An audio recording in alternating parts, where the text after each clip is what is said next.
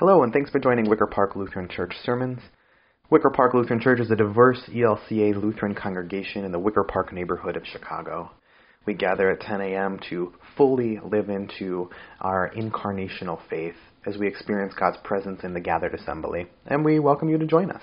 In just a moment, you'll first hear with a gospel reading from the associated sermon for the service that you're about to listen to. We hope that gospel gives you some context before you jump right into the sermon. Thanks for checking us out, and we hope to see you soon. The Holy Gospel according to Matthew. Glory to you, Lord. Jesus said to the disciples, "Then the kingdom of heaven will be like this. 10 bridesmaids took their lamps and went to meet the bridegroom. 5 of them were foolish, and 5 were wise. When the foolish took their lamps, they took no oil with them. But the wise took flasks of oil with their lamps. As the bridegroom was delayed, all of them became drowsy and slept. But at midnight there was a shout, 'Look, here is the bridegroom, come out to meet him.' Then all the bridesmaids got up and trimmed their lamps. The foolish said to the wise, 'Give us some of your oil, for our lamps are going out.' But the wise replied, 'No, there will not be enough for you and for us. You'd better go to the dealers and buy some for yourselves.' While they went to buy it, the bridegroom came, and those who were ready went with him into the wedding banquet, and the door was shut. Later the other bridesmaids came also, saying, 'Lord, Lord, open up to us.' But he replied, 'Truly I tell you, I do not know you. Keep awake, therefore, for you know neither the day nor the hour.'" The Gospel of the Lord. Praise to you, O Christ. Please pray with me. May the Holy Spirit guide these words from my mouth. May they be heard with open hearts, according to your will, Lord Jesus. Amen. It was a cold winter night in La Crosse, Wisconsin, during the freezing temperatures in February 2012. We were inside the basement of a church, not much different than here. That evening, I was volunteering for the first time with 3 other people to keep a safe place for the unhoused people in the city. However, there were rules, like only being able to check in during a certain window of time. After people checked in, we ate dinner together. The 4 of us volunteers were sitting in the hallway, looking at the main room where guests were sleeping, and looking up at the glass doors of the entrance and the glass windows there, when suddenly we heard. We look up at the glass doors and see someone's face peering in with their hands and palms pressed against the glass, pleading, "Hey, can you please let me in?" The oldest person there, a seasoned volunteer, declared, "No, I'm sorry, check-in is only between 7 and 9 p.m., and it's midnight right now. You're going to need to find somewhere else to sleep tonight." The young man's head dropped down low, and he turned around and went back into the cold darkness. Another volunteer there said, "That's not right. We shouldn't have done that. We should have let him in." The older man defended his actions, saying, "No, that's the rules. We need to follow them." And I sat and watched silently, confused, wondering about why things are this way. It's like in today's reading.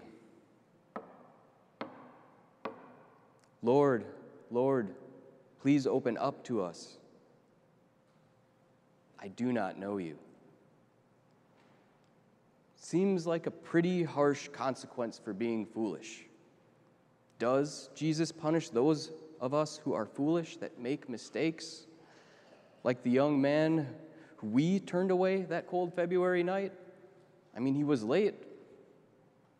Yet I think he was hoping for something. Maybe like mercy or grace.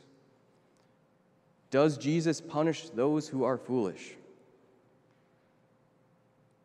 Yet I wonder if maybe he was late to that check-in because he was helping a friend who was maybe overdosing, and he had to use Narcan to save their life, and he was just waiting until that friend stabilized before leaving. Or What if he was working a job that had him there until 11:30 at night and he couldn't get to the church basement that night until midnight? Is that him being foolish? Is it his fault? Let's shift things a little bit and look instead at those of us who are already inside that basement.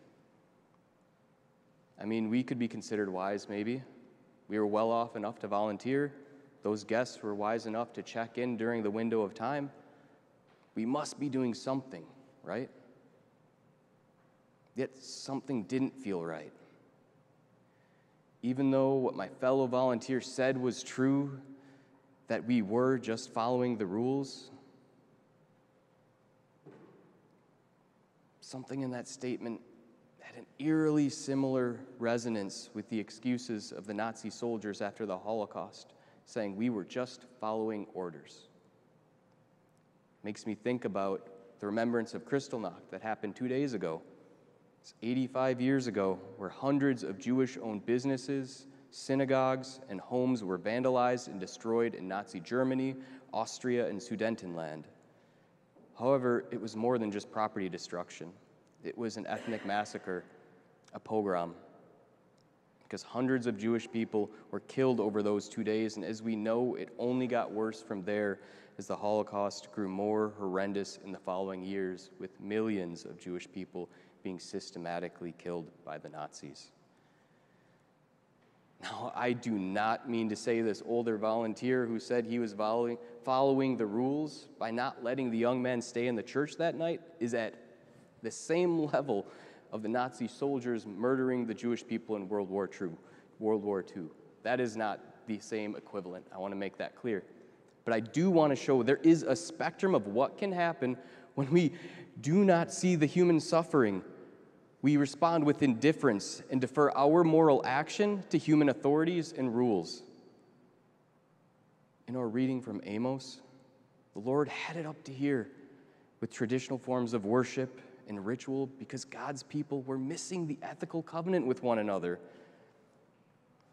Things were upside down from what God wanted, where the poor were being defrauded and robbed, where leadership was corrupt, where justice was denied. God doesn't want us to simply follow the rules of an unjust system where the most vulnerable suffer and are punished. At the end of chapter 25 in Matthew, our Lord Jesus Christ is retelling the importance of ethical action towards our fellow human beings. Truly, I tell you, just as you did or did not do to the least of these, who are members of my family, you did it to me. I find it hard to believe Jesus, whose parents were turned away and told, we have no room for you. For him to be born in a manger, a barn, how cold it might have been that night in which he was brought into this world. Yet through that cold night, our redeeming hope was born. You see, Jesus, speaking of the kingdom of heaven in our gospel today, is not to be examined with our earthly, worldly expectations, because dare I say that to be wise is not to be just about arriving on time or volunteering to be a good Christian. It's definitely not wise to just follow the rules and orders or to stay silent like myself that night in the face of human suffering. In fact, I'd say doing those things are the examples of what it is to be foolish. For to be wise is to be filled with the Holy Spirit. This is the oil that we need to fill up on as much as we possibly can. This is how we be wise like the young maidens in the gospel. With their trimmed wicks and extra oil, the blessed Spirit is freely given to us to liberate us from the sin of indifference to the suffering of our fellow human beings. We receive this Holy Spirit the moment we are baptized, and that Spirit will never leave us. We do have an amazing opportunity in tending this relationship too. We are blessed by the Spirit to strive for justice and peace on this earth, the justice that is spoken about by Amos. Let justice roll down like water and righteousness like an ever-flowing stream. It is by the grace bestowed upon us by the Holy Spirit that we can witness the depths of Christ in the eyes of our neighbors, the strangers, and even our enemies. to be moved by the Spirit into action, to tend to their needs and speak out against injustice, declaring God's liberating for all of us. That being said, like the older volunteer or myself who didn't let that young man inside, we will all be foolish and fall short from time to time, having moments where we don't answer the door to someone in need. We won't speak with the person outside asking for change. We'll look away when someone asks, "Por favor, ayudar," please help. We can get burned out, overwhelmed, and even hopeless by the suffering in this world to where we just want to say enough and go on autopilot and almost asleep to it. These moments can be like the maidens, both foolish and wise, who fell asleep in the parable as they awaited the arrival of the bridegroom, much like the disciples that fell asleep when Jesus was praying at Gethsemane, about to be arrested. But as we know, even after the death of Jesus, he was risen. He conquered death. Hope came renewed and resurrected from the depths of despair. He forgave the disciples and brought them back into a place of glory through his grace and mercy. They'd be able to try better and continue to be guided by the Holy Spirit in their efforts. It was their faith given by Jesus that kept them on the sacred path, despite their own failings, despite our own failings. We still have that same Holy Spirit within us, moving ahead of us, showing us the way of hope in our Lord Jesus Christ that we are constantly awaiting and yet is here with us now. We come together to worship our Lord and to be liberated by these teachings of how to be good neighbors and human beings to one another in this sanctuary and also outside these walls. Recently, my seminary had its annual dinner with Holocaust survivors at a nursing home in Hyde Park. We bared witness to their stories of tragedy and triumph. At the end of that night, we got to ask them questions. One elder told us, "I want you to know there were good people too. Those who helped us, kept us safe." Another elder said, "We had underground Jewish fighters, people that helped us survive, helped my mom and I escape. I want that story to be told too, that we didn't just go to our deaths, we fought back too."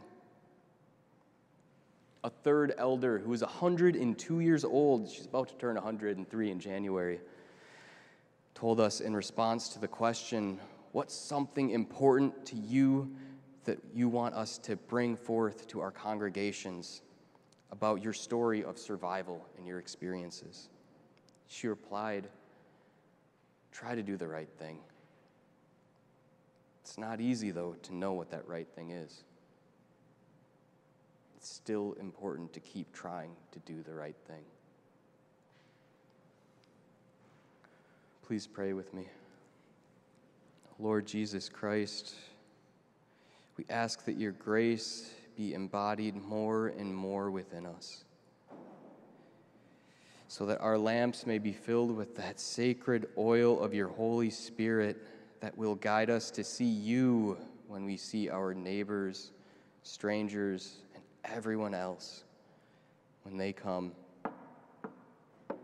knocking at the doors of our hearts. Amen.